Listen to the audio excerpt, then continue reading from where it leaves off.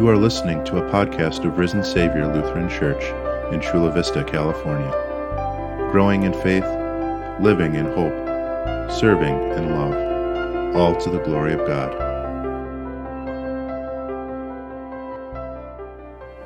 May God's grace, mercy, and peace in the Lord Jesus be with all of you, Christian people.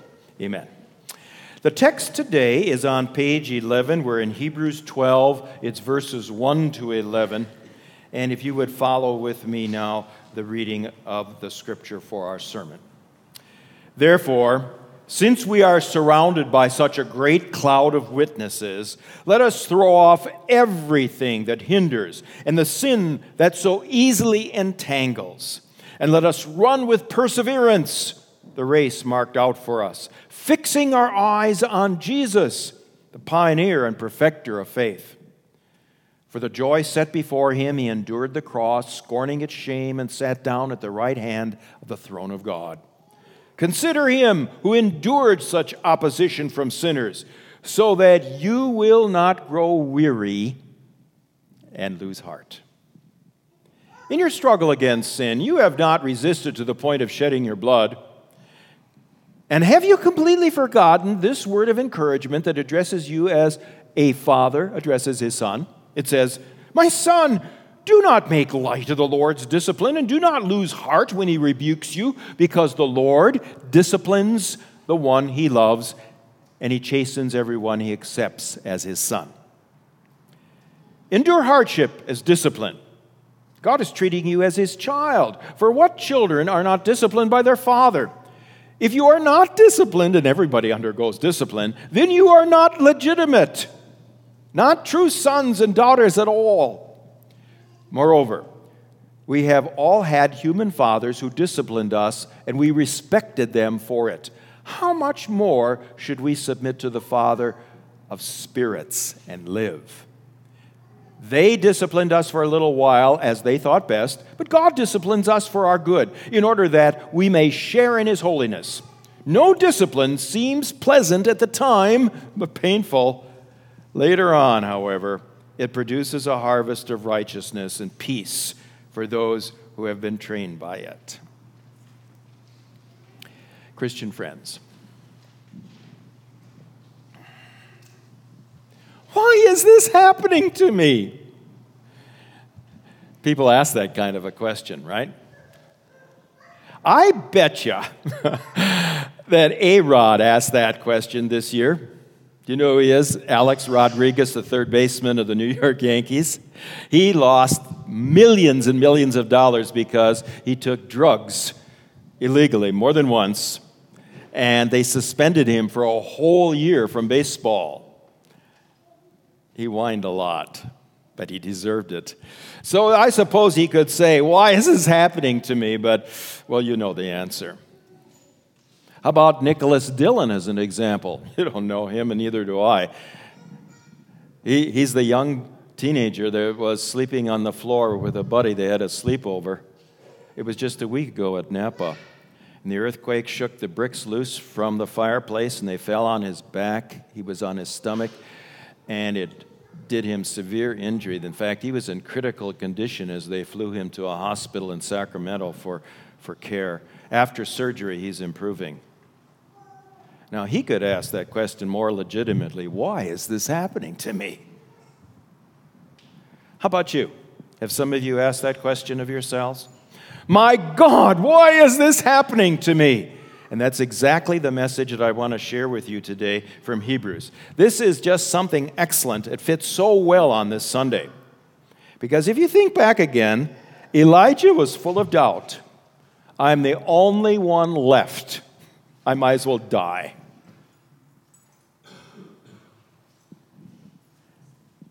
Paul was full of tears inside because his own people doubted that God had selected them as his chosen people, and so they worshiped idols. And Peter was full of doubt.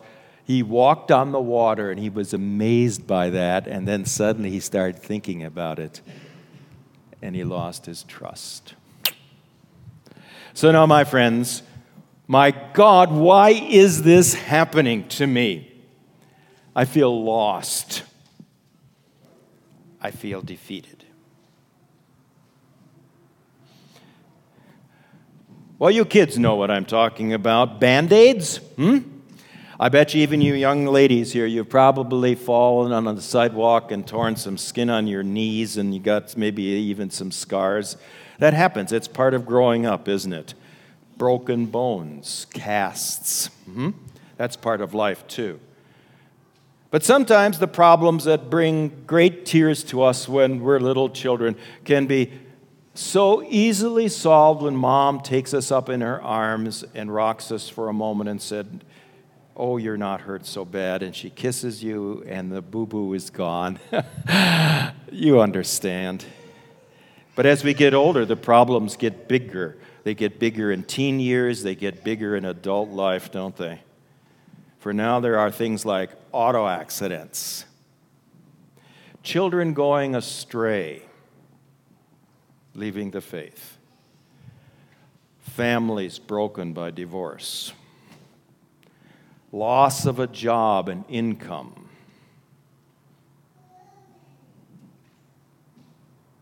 illness, cancer. All these things happen to us adults, and those are the times that people ask, why is this happening to me?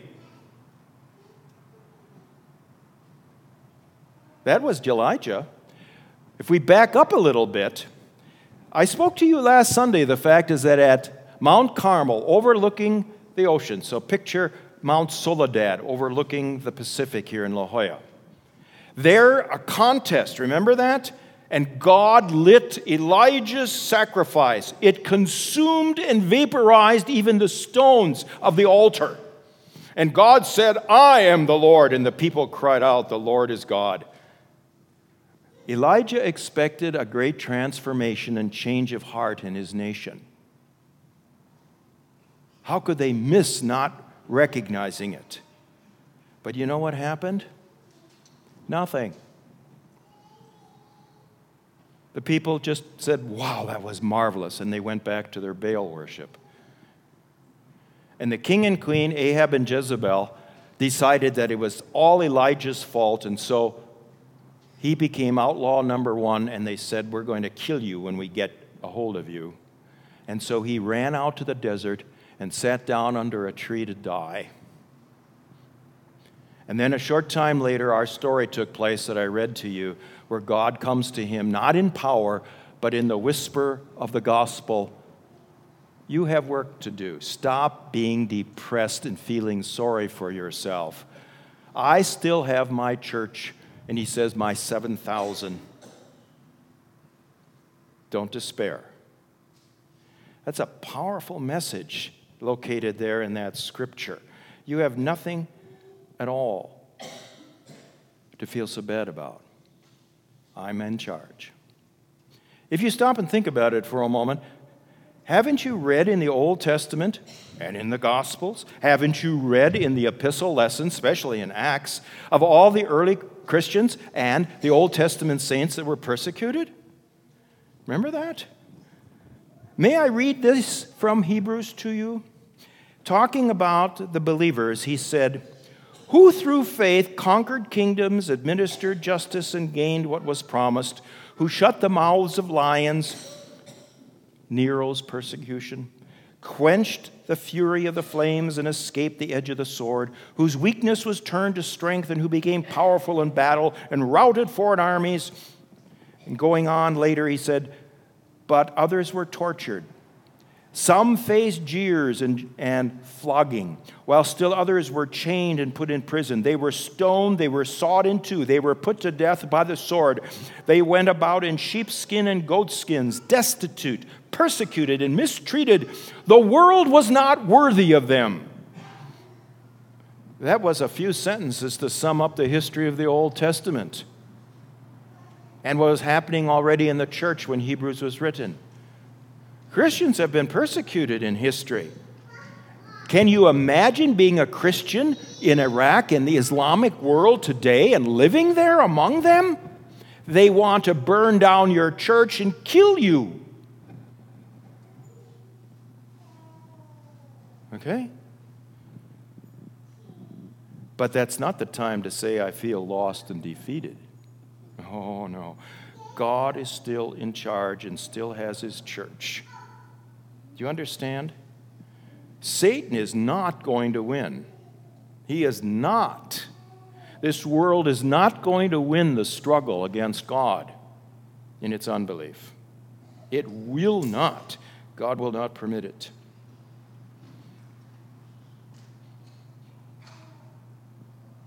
But when you suffer an auto accident, when your family falls apart, when you've lost your job, when you come down with some serious illness, oh, you say to yourself, God doesn't love me anymore.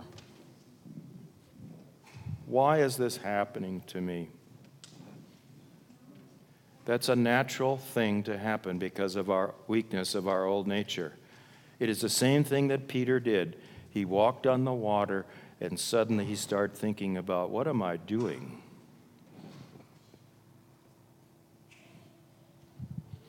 We make foolish mistakes like that in life. We try to figure out everything. We think we have all the answers. We can plan it out so well. I know my future. I've got all my things lined up properly. My job, my investments, my vacation, my savings, you name it. And then suddenly it doesn't work out. Is that when we say, don't you love me anymore? That's why this text today uses a simple example, and you caught it. Doesn't a parent need to discipline and correct their own children? Of course. And that's why he went into detail. He said, my son, do not make light of the Lord's discipline. Don't suddenly think that when God corrects you, that the world is falling apart. He's training you. Verse 6, the Lord disciplines the ones he loves, and he chastens or corrects everyone he accepts as his son. Every child knows that they're going to be disciplined if they do wrong, I hope, from good parents, right? And when it happens, both parent and child realize the reason for this. He explains that. Verse 7, endure hardship as discipline. God is treating you as his children. For what children are not disciplined by their fathers? They're terrible kids. There's no discipline. If you are not disciplined and everyone undergoes discipline, then you are not legitimate. You are not true sons or daughters at all. Do you get that? So, thank God that you had a parent that corrected you. Then he goes on. Moreover, we've all had human fathers who disciplined us, and we respected them for it. How much more should we submit to the Father of spirits and live? They disciplined us for a while they thought it best, but God disciplines us for our good in order that we may share in his holiness. That's the key. God wants you to be more holy. And that's why the Scripture says of itself that the written word, the Scripture, is there to train us in righteousness. You get that? The purpose of the Bible is training us, disciplining us, correcting us, so that our life is one of righteousness or holiness, walking God's way. And then we're blessed, and he takes care of us in the way that he knows best. And then he adds this last verse. No discipline seems pleasant at the time. Right? After getting chewed out by your dad or mom, it doesn't feel good.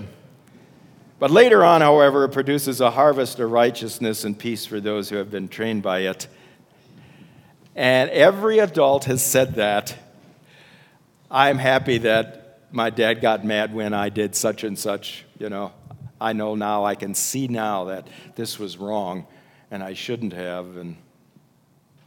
But you didn't like it when it happened. You got grounded or something. So it is kind of empty on our part to say, don't you love me anymore? And how I can say that to you is quite simple. Do you realize that when Jesus went to die, he had you in mind? Let's make it personal. You could put your name there, that he shed his blood for you, and now you put your name there. It was for you that he was doing this for your forgiveness to save you. His motivation was pure love to help you. The way Paul expressed, I wish I could be cursed so that my people, the Jews, could be saved. That's love. So don't you doubt God's love for you. In fact, my third point is, Jesus, I know you can help me. I know that. The Scripture has taught me that. That's why, if you look at that opening paragraph of Hebrews on page 11, therefore, since we are surrounded by such a great cloud of witnesses, all the believers of the past, let us throw off everything that hinders and the sin that so easily entangles us. Let us run with perseverance the race marked out for us. Often, Scripture pictures for you that you are in a race, and you are to finish the race successfully. That's the whole point. So he says, fix your eyes on Jesus in verse 2, the pioneer and perfecter of faith. For the joy set before him, he endured the cross, scorning its shame, and sat down at the right hand of the throne of God. Jesus did that willingly for you. That was his whole purpose, to save you. So consider him who endured such opposition from sinners so that you will not grow weary and lose heart. So when things go bad in your life, as he's urging you here, it's time to get tough and say, God is doing this for my good. I have to shut up and stop complaining. It's that simple.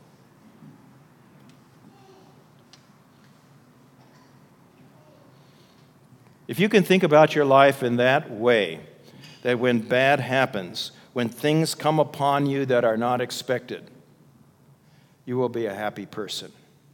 To always have your eyes fixed upon Jesus, that this is for my good. That's the working of the Holy Spirit that gives us that kind of faith. Do you know there was just a year ago in August that Hannah Anderson went through that terrible ordeal? You remember that? I make no judgment about her, only the information that we know from the news. But you remember that she was kidnapped here in San Diego County? Her mother was executed, the house burned down, and also her brother was murdered by the man kidnapping her, and she was taken up to Idaho. Remember that? Just by accident, and I think God was looking out for her. Somebody spotted them and reported it, and the FBI finally found them in the woods, and it ended up they shot and killed her kidnapper. Remember that? And she came home again. I do know that she publicly said it on TV, that she thanked God. She confessed faith in Christ. I want to put the best construction. I don't know the next year of what happened in her life. But I am saying there was bad that was suddenly poured out on that young woman. And she didn't come home and say, why did this happen to me? God doesn't love me anymore.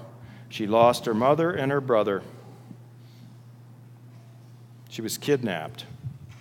And probably other things happened to her too that were bad.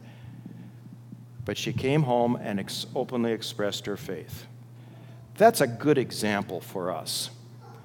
Bad is going to happen to you and me in our life.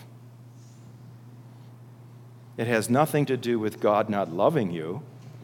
It might only the more show that God cares about you and that you are precious to Him. As a mother or a father are willing to correct a child, so our Heavenly Father, more than happy to train us in holiness. Amen. Would you please rise? Thanks for listening to this Risen Savior podcast. For more information about our church, check us out online at risensavior.us.